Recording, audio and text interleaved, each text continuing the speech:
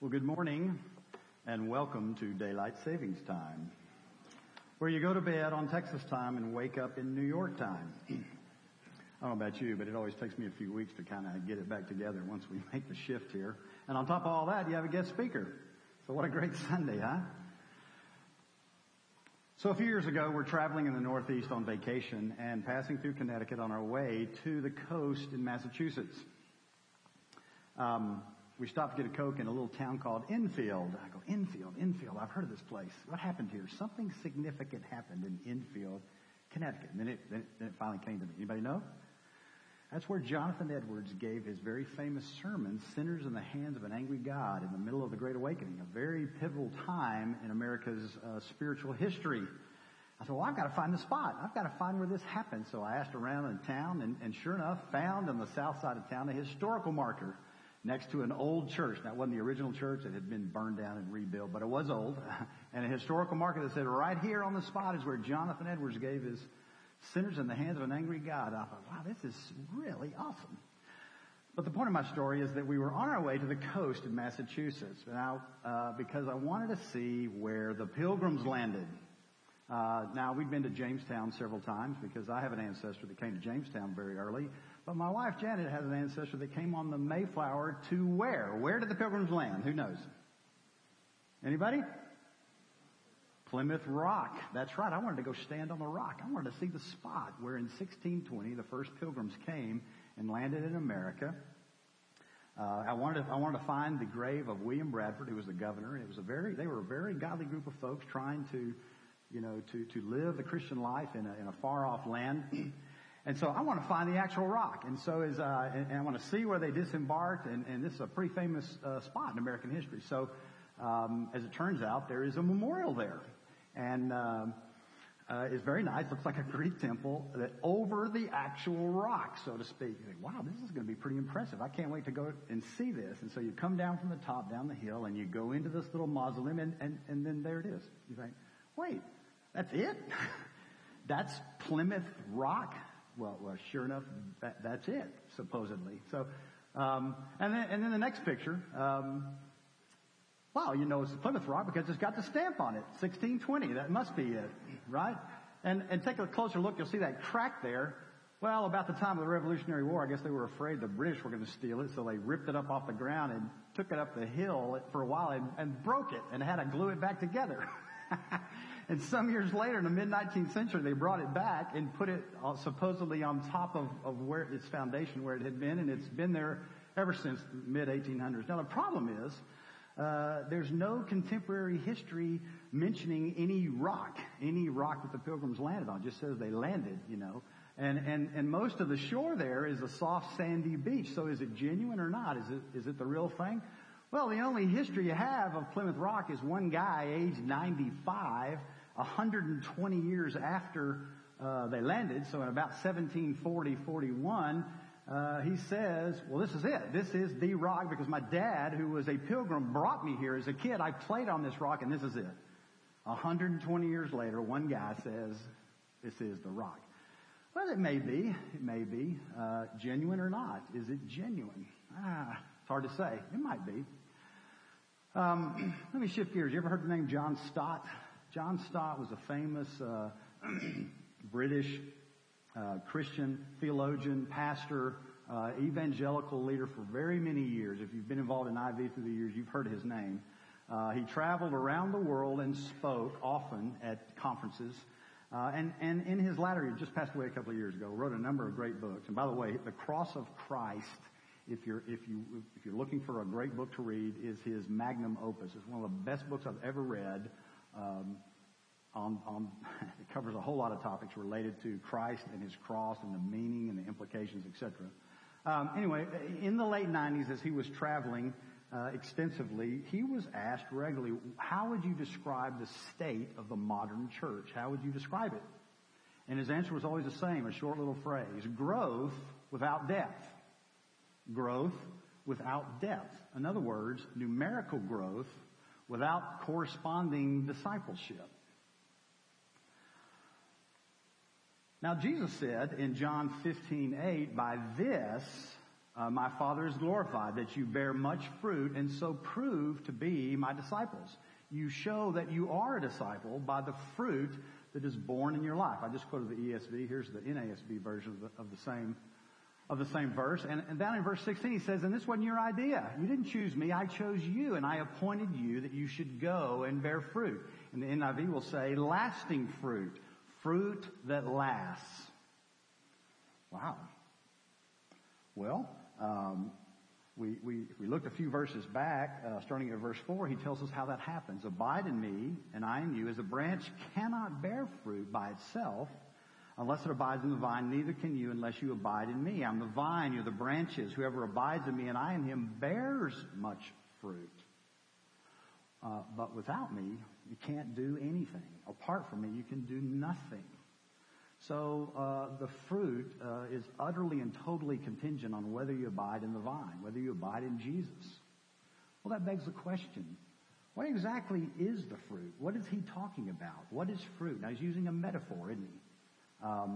He's using a metaphor to describe a spiritual reality in the lives of people, isn't he? What is fruit that is so important? By this, God is glorified, by the fruit that is born in our lives. Genuine, real, and lasting fruit is what God's looking for. And it comes from staying connected to Jesus. But what is the fruit that he's looking for? Let me use a very simple visual aid here. M&M's, not the candy, the initials. Initials, M&M, maturity and multiplication. Let me suggest that fruit fundamentally can be described as maturity and multiplication. You might say it like this: Christ-likeness or character in your life, and spiritual children, offspring, people you are passing it on to, investing in. Okay? Maturity and multiplication. Let me illustrate from a couple of key mission statements by the Apostle Paul. Let's talk about Paul for a minute. I think we could agree that after Jesus, Paul is the single most influential person in the history of the Christian church, right? Agreed? And so let's think for a minute. What are all things that Paul did during his lifetime? Well, he traveled all over the civilized world. He led a lot of people to Christ. He discipled people. He raised up a lot of leaders. He planted churches. He wrote much of the New Testament, right? But here's a guy that never loses sight of the forest for the trees, does he? He is so focused, and I think in two sentences there in Colossians 1:28-29, he says very clearly what he's all about. We proclaim him, Jesus, admonishing and teaching everyone with all wisdom, so that we may present everyone complete, mature in Christ. And for this purpose, toward this goal, I labor, striving according to his power, which mightily works within me. Here's a guy that didn't get lost in the forest for the trees. He stayed focused. We spotlight Jesus. We're about Jesus. But what we're doing is everyone we're ministering to, we want to see them come to maturity in Christ, to completeness. Now, what does that mean? That's another whole talk, so we'll save that for another day. But let's just say fully developed, grown up, having all the necessary parts, not an adolescent, well-rounded, not lopsided, grown up in every area of the Christian life, your character, your relationships, your doctrine, etc., etc. See, that's what it means to be a complete, mature disciple. So there in two sentences, Colossians 1:28-29, Paul lays out his own mission statement for ministry of what it means to bear fruit in your life. Now, in another pretty famous passage of Paul's, in 2 Timothy 2:2, he shares with his right-hand man in the last book he wrote before he died some of the most important thoughts that he would share with anybody. And again, a very famous and familiar passage to you, Paul to Timothy. Timothy, the things you've heard from me in the presence of many witnesses.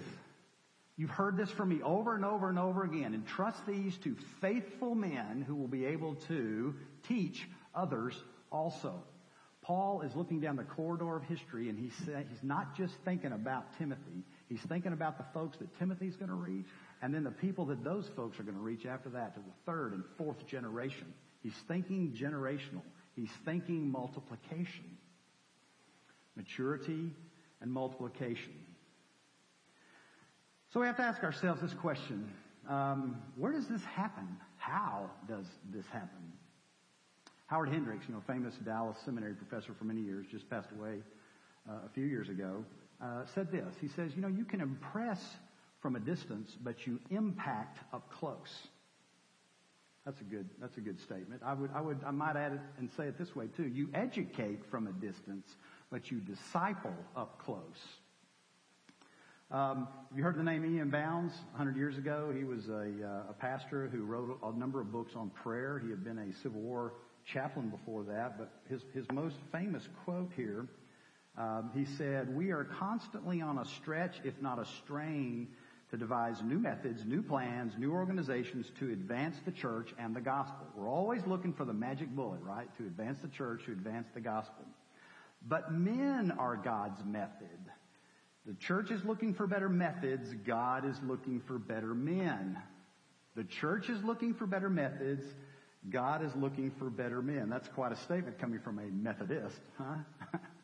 Then in his famous book, a few years ago, Leroy Eims in The Lost Art of Disciple Making posed this question: why are fruitful, dedicated, mature disciples so rare? The biggest reason is that all too often we have relied on programs and materials or some other thing to do the job. The ministry is to be carried on by people, not programs. Mature disciples are not mass-produced. Then he goes on to say this: you can't drop people into a program and see disciples emerge at the end of a production line, can you? It takes time to make disciples. It takes individual, personal attention. Remember that. Individual, personal attention. It takes patience and understanding to teach them how to get into the Word of God for themselves, how to feed and nourish their souls, and by the power of the Holy Spirit, how to apply the Word to their lives. And it takes being an example to them of all of the above. Now, Grant himself has said quite often, ministry is more organic than it is organizational. I love that statement. I use it quite often. Ministry is more organic than it is organizational. So what I'd like to share in our remaining time here is a little bit about my own experiences, I guess, and my own philosophy of ministry. I've been involved in discipleship ministries now for about 30 years. I'm a product of the Navigators. I was discipled by 4 people over a long period of time. And most recently, my longtime mentor, a guy named Ford Madison, is now in his mid-80s, and I've met with him. I met with him very regularly some years ago. We still get together when we can. We've been meeting for well over 20 years now. And so I'd like to just share a little bit from my own experience of what a real discipling relationship looks like. And I'd like to start with 1 Thess 2:8. And I learned this in the New King James, and I've got it up here in the NASB. So affectionately longing for you, we were well pleased to impart to you not only the gospel of God, but also our own lives, because you've become very dear to us. See, we didn't just blow through town and give you some information and leave and move on. We gave you our life. We shared life with you. We invested in your life and got to know you. So let's talk about what is a life-to-life ministry. It might be a one-on-one relationship, 1-on-2 or 1-on-3, or a very small group. But it is life-to-life. You're connecting with people. And I'm going to suggest that if you're meeting with another person and pouring yourself into them and discipling them, there are going to be 3 aspects to this relationship that are important. The first is that it is regular.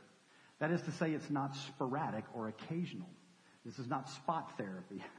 You're meeting with someone hopefully weekly, maybe over lunch or breakfast or some other time where you can build some momentum and time, and maybe over several years of investing and meeting with someone, you can have an impact on their lives. So it's regular. And it is highly relational. Second point. It is relational. All ministry is relational. We're not just running people through a program, are we? So when I have met with people and still do and meet with people, I spend at least half the time just relating, just connecting on what are the issues in your life, what's going on, where are you? We just talk about whatever is going on in their life. So it's highly relational. There's a lot of care involved. But it's also intentional. It's intentional. We're going somewhere. This is where there's equipping and growth. This is where we bring in content. Now, I've seen relationships that are all relational, and that's good. And I've seen relationships that are all intentional. I think it's both and, relational and intentional. I think that's a real and healthy discipling relationship. I spend about half my time just relating and the other half in content or intentional. Are you willing? You got to be a person who is willing to let someone else speak into your life. No one's ever lost an argument with themselves, have they? You may listen to someone and you'll go home and you'll work it all up and you justify whatever you're thinking. But see, we need someone that will challenge our thinking. Like Proverbs 27:17 says, as iron sharpens iron, so one man sharpens another. So it's regular, it's relational, it's intentional. And then, during the intentional times, I'm going to suggest that I'm focusing on two broad areas. The first we're going to call felt needs, and the other one we'll call foundational needs. Now, felt needs are reactive, and foundational needs are proactive. Felt needs are like when you go to the doctor. What's the first thing he asks you? Where does it hurt? And you tell him. So felt needs are issues that the person knows they need help in. They want some help in a certain area. Foundational needs, on the other hand, are areas where we all need to grow. And so the discipler is trying to sort of diagnose where that person is and help them and build them up in the other areas where they need to grow, so that they are well-rounded, fully developed, healthy, right? Growing up in every area so they are complete in Christ. Felt needs and foundational needs. Let's talk about felt needs for a minute. There are lots of felt needs, right? People come to the table with all kinds of baggage, all kinds of issues in their life, and they need help. It's part of the transforming process. In fact, that Romans 12:2, where Paul says, be transformed. Don't be conformed to the world. Be transformed. Become like Christ in every part of your life. And I'm going to suggest that there are many felt needs, but there are three that reoccur over and over and over again with most people. Let's call them character issues, relational issues, and work issues. Character issues. Let's talk about that for guys. What would you say are the three biggest issues that we men and guys struggle with and address over and over and over again that we see? Almost all of us struggle with one or all of these. What do you think? What would we say? Pride. There you go. That's one of the top three. Pride. How about lust and anger? Lust, pride, and anger. Those are probably the big three for me. There are many others, but all of us struggle with some or all of those and others. Those are issues where we need help, and those are felt needs often. Some years ago, I was discipling a guy named Steve. He was a leader in our church down in College Station. Had been teaching Sunday school for many years, had a wonderful family, and decided he wanted to be discipled. And so we spent a lot of time together, and after a few weeks, it didn't take long for me to see, whoa, you have a serious anger issue. And it's really manifesting itself in a number of ways, both at work and at church. And we're going to have to get a handle on that and address that, or it's going to impact all the rest of your life. Great guy, very solid in many ways, but this anger issue was going to sink his ship. So we had to spend a little time on that. I had another friend, Dean, who had a very serious pornography problem that he had acquired when he was young. And those are not easy to walk out of, and depending on how serious it was. And had a wonderful heart for the Lord, was growing and had a great family and all, but if he didn't get a hold on that, it was going to ruin his life. In fact, his issues were such that he needed to get some serious counseling over a period of time. But today, he is walking with the Lord, doing well, serving in his church and in ministry. But had he not gotten a hold of that issue 25 plus years ago, it would have sunk his ship as well. So character issues are huge. Now, women, these aren't the big three for you. If we were to identify some character issues that women struggle with, and I ran these by my wife to make sure I was getting at least on the target a little bit. What were some of the issues that you women can struggle with? Not you, but other women that you know. I'm being real careful with this. Right. How about, say, jealousy, insecurity, a critical spirit towards others? Yeah, sometimes maybe women will struggle with some of these, and others. We all have issues that we struggle with. So character issues are big felt needs. How about relational issues? Wow, there's all kinds of relationships we could be talking about here, right? Husband, wife, guy, girl, anything that involves men and women. There's going to be something there, right? whether married or not, or dating, or somewhere along the way. Family issues, parent-child issues, all kinds of issues that people struggle with or need help with or need to grow in, right? Some years back, I discipled a guy named Ben when he was a junior in college. And great guy, had a heart for the Lord, went off to seminary eventually, but had a very domineering, overbearing father who was very successful in his business, and it just had crushed him out as a young man. We have spent a lot of time talking about those issues, and we couldn't just go straight to some of these more foundational needs, although we did, because he had a very huge felt need that he needed some help in. Another guy, Daniel, not my son Daniel, but a Daniel who was a student years ago, was dating a girl that he thought was going to be the one he would marry. He was about ready to propose to her. This would be in the mid-'90s. And, it doesn't get any better than this. She was the daughter of a Baptist preacher, right? So she's got to be perfect.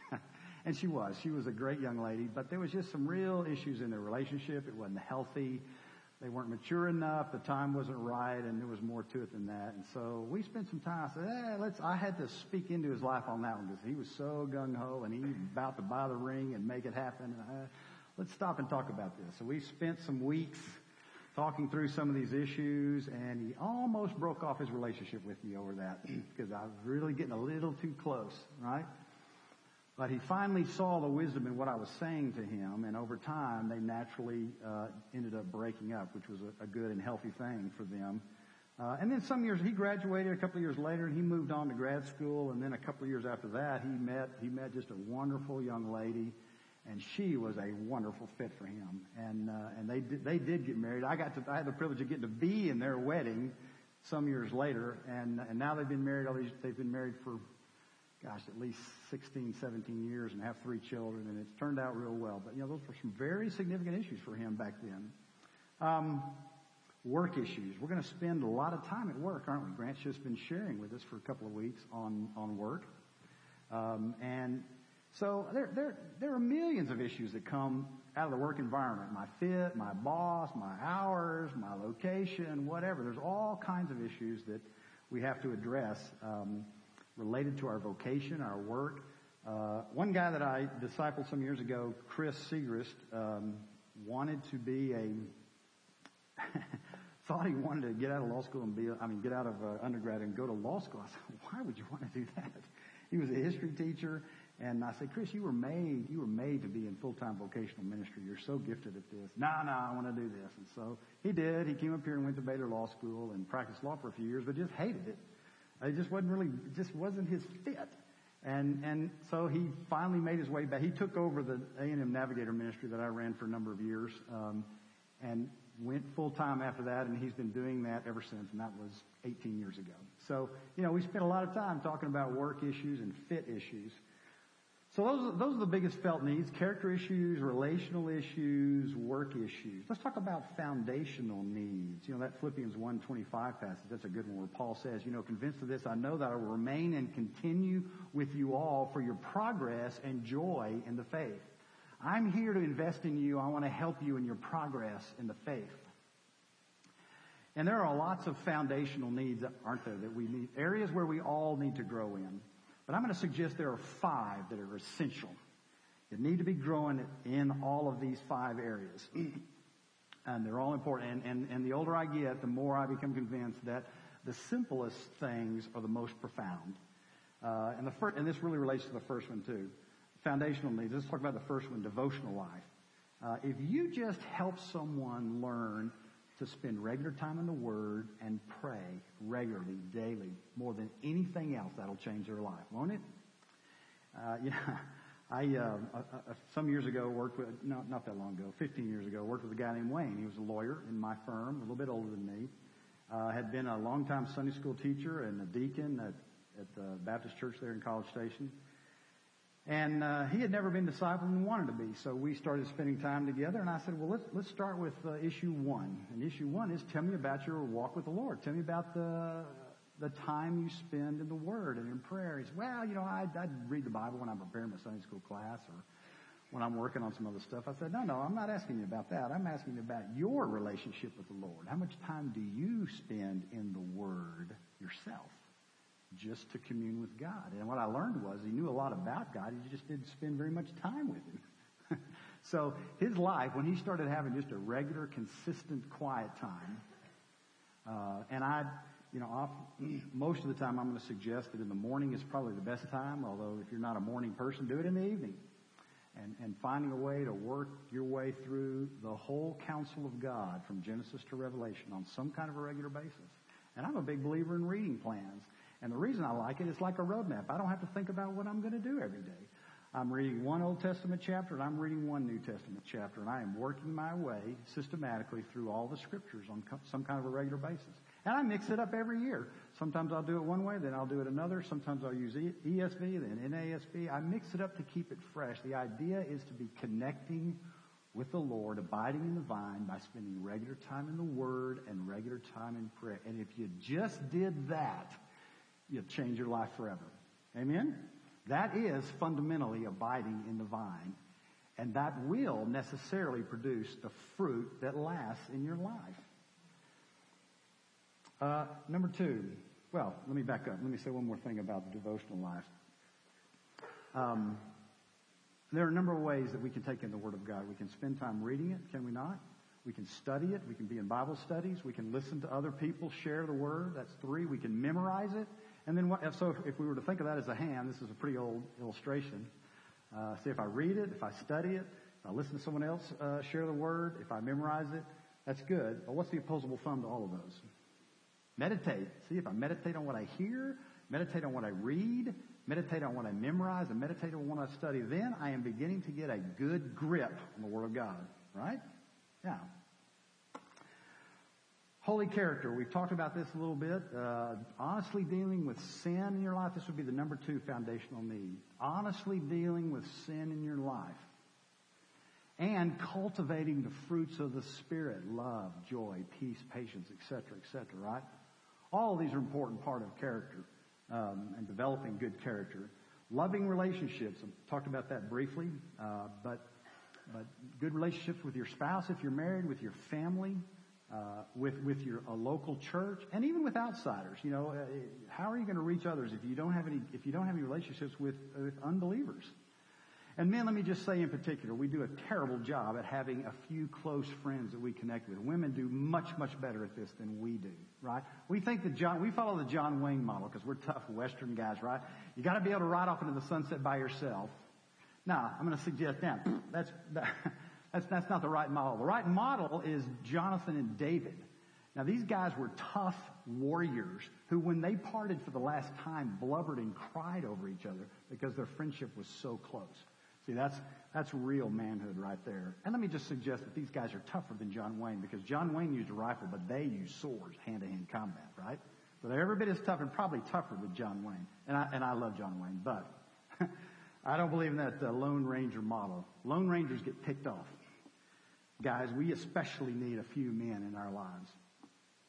Essential doctrine. Let's talk about that one briefly.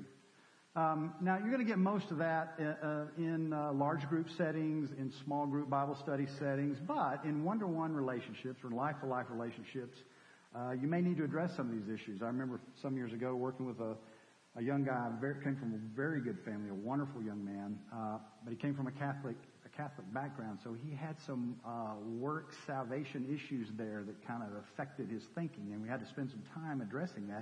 It actually took him a number of years to finally struggle through some of that. But there will be occasions when you see people who don't really have a real understanding of grace. No. You don't have to earn your favor before God. He loves you right now and completely accepts you for who you are.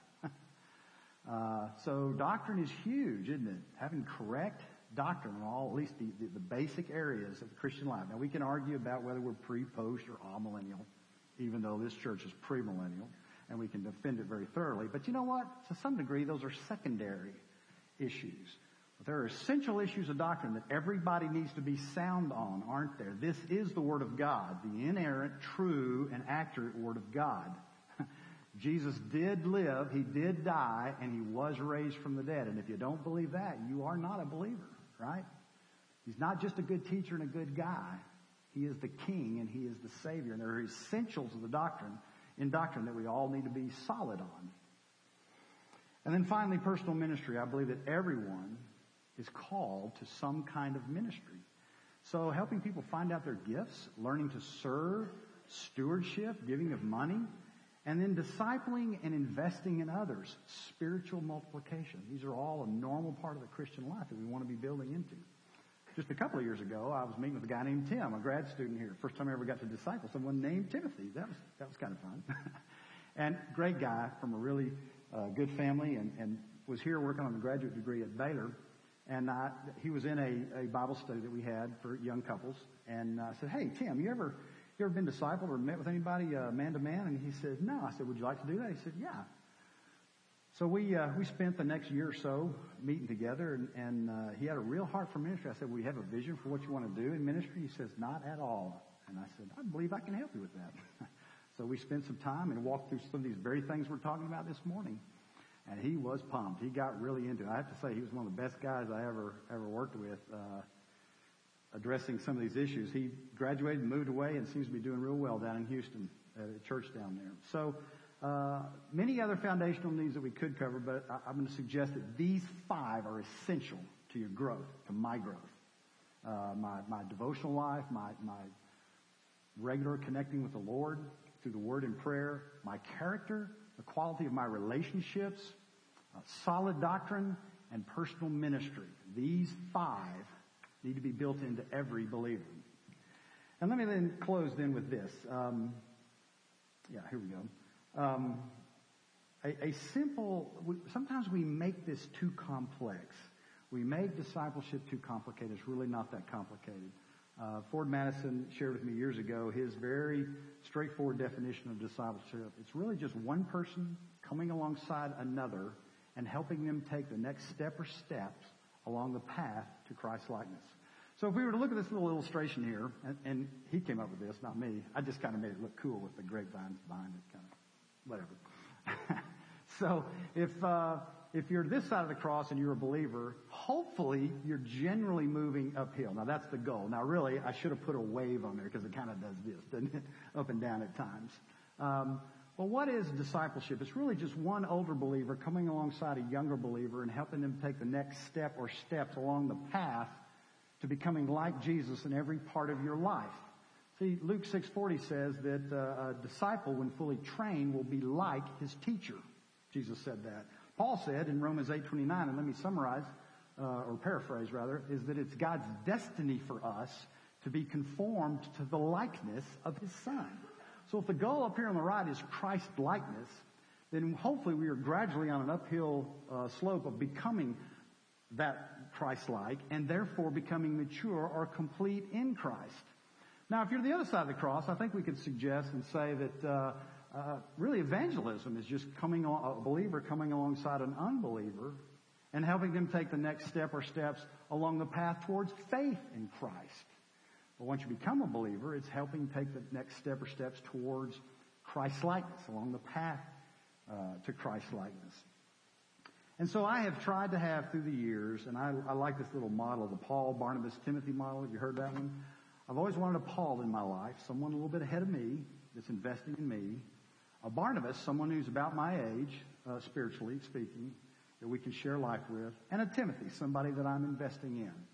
See, I always want relationships like that in my life. And as Lauren Sandy used to say, and he was the longtime president of Navigators years ago, he said, you take who God gives you, you start where they are, and you see how far you can go. Because I don't control how long I get to spend with somebody. I'd like for it to be several years at least.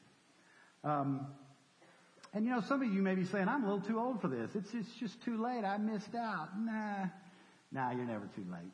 You're never too old to get into this. Let me give you one good last illustration. My college roommate a couple of years ago called me up. He lives in San Antonio, and he said, "Hey, you've been doing this for a little while. I'd really like to be more engaged in the discipling ministry. Would you be willing to meet with me?" And I said, "Sure. I mean, I live in Waco, you live in San Antonio, but why don't we do this by phone? Technology now, we can get on our iPhones together and we can talk." And so we did that for 2 years, every Thursday night for a good solid hour, going through all the same stuff that I've gone through with other folks. And he is today, and he is my age. He's 57 years old. And he is today investing in other men in his church. He's involved in a discipleship ministry that he and the pastor have just started just in the last year down at his church down in San Antonio. And he is so excited about it. In fact, he's thinking of retiring early to be able to do that a whole lot more. And I thought, wow, this is amazing what God is doing. And God is doing this. Because, you see, by this, our Father is glorified, that we bear much fruit, and so show that we are his disciples. Amen? Let's pray.